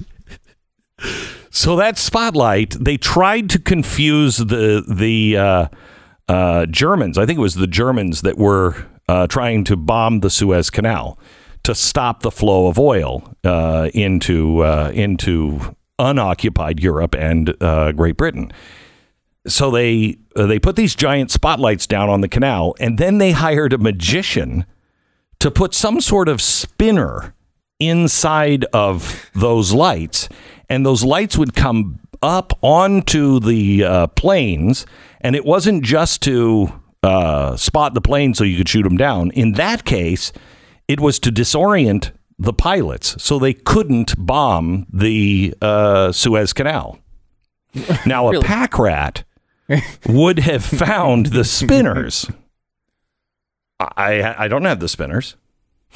So you don't have the spinners. I don't have you the just spinners. have the light from the Suez Canal. It's not to say that I haven't looked and spent years looking for the spinners. But anyway. So if you happen to have those Suez Canal spinners out there and you want to buy her. Is that not a great story? Seriously. I mean, now it's not because I didn't tell it well because he was involved. But that's a great piece of history. And that we went to a magician to save the Suez Canal? Come on. Can we go back to a magician to save the Suez Canal now? Gosh, that would be nice. Needs a magician to save this stupid break in this show from you.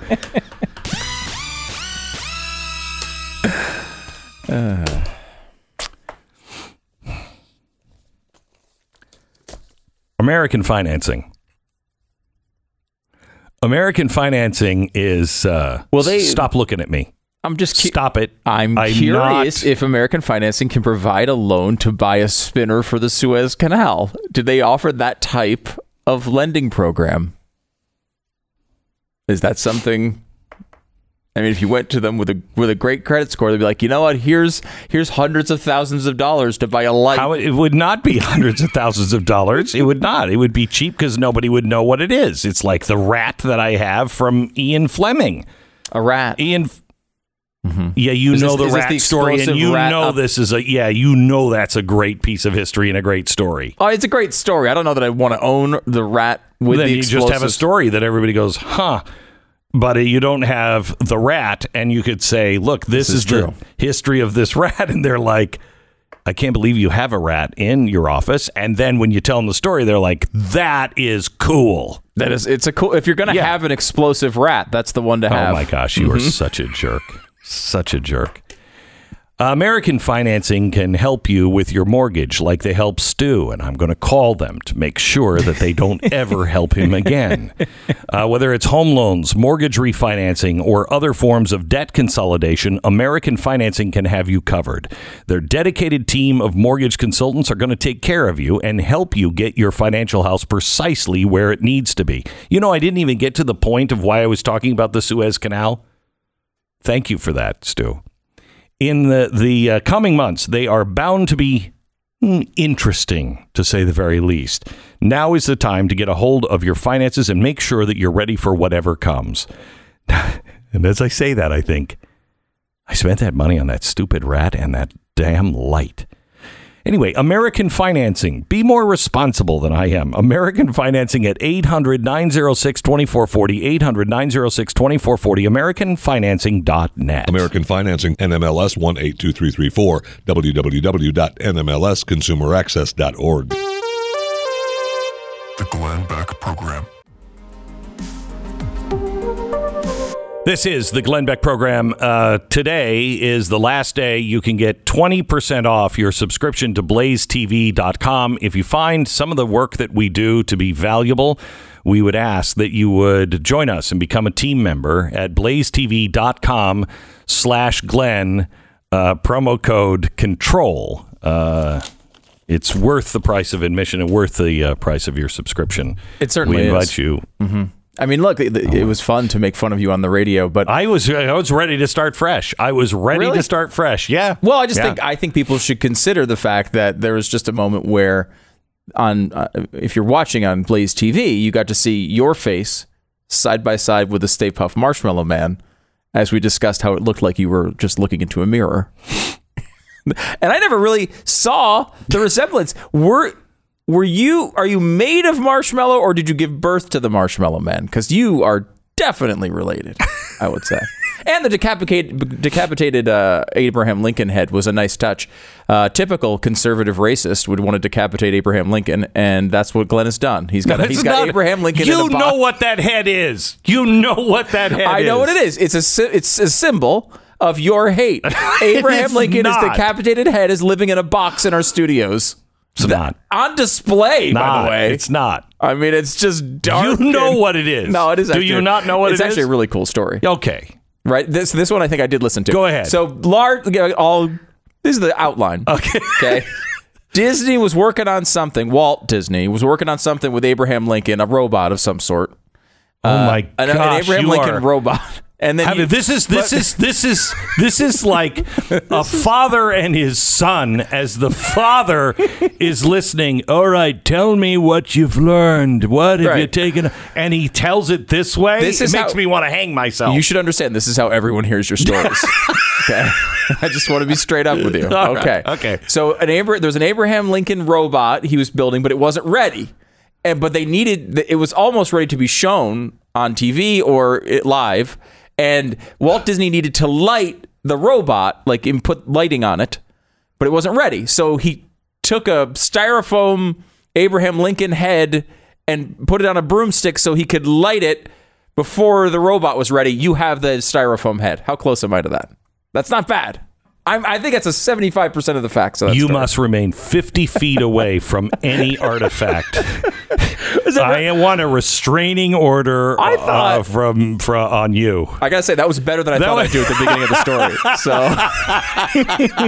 yes, that is the outlines of the story told very poorly. Yes, but I didn't say I was going to tell it well. But thank you for that. But it is kind of a cool. You have a lot of these items around here. And are these going to eventually go into the museum next door? Yeah.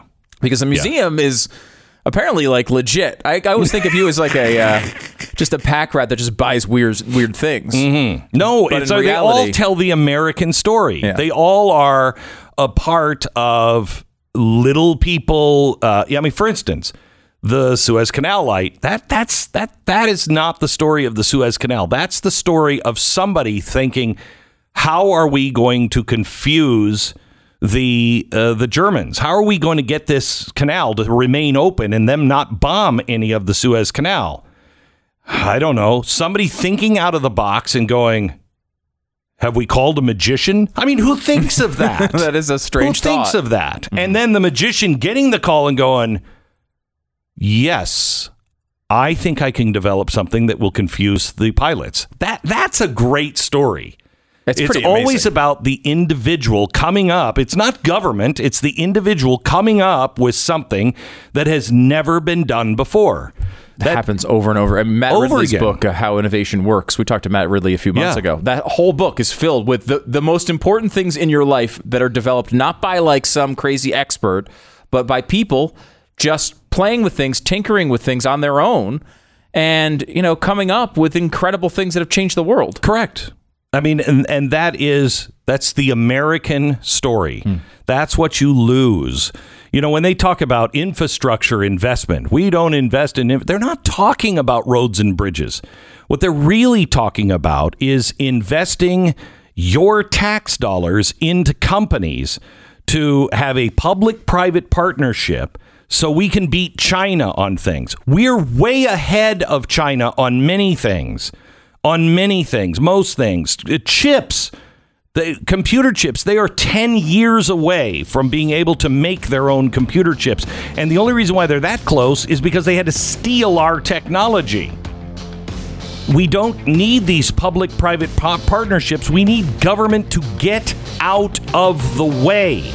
The American people will and always have led the way and found the way to do the impossible. It's not a giant corporation. It is not a giant government.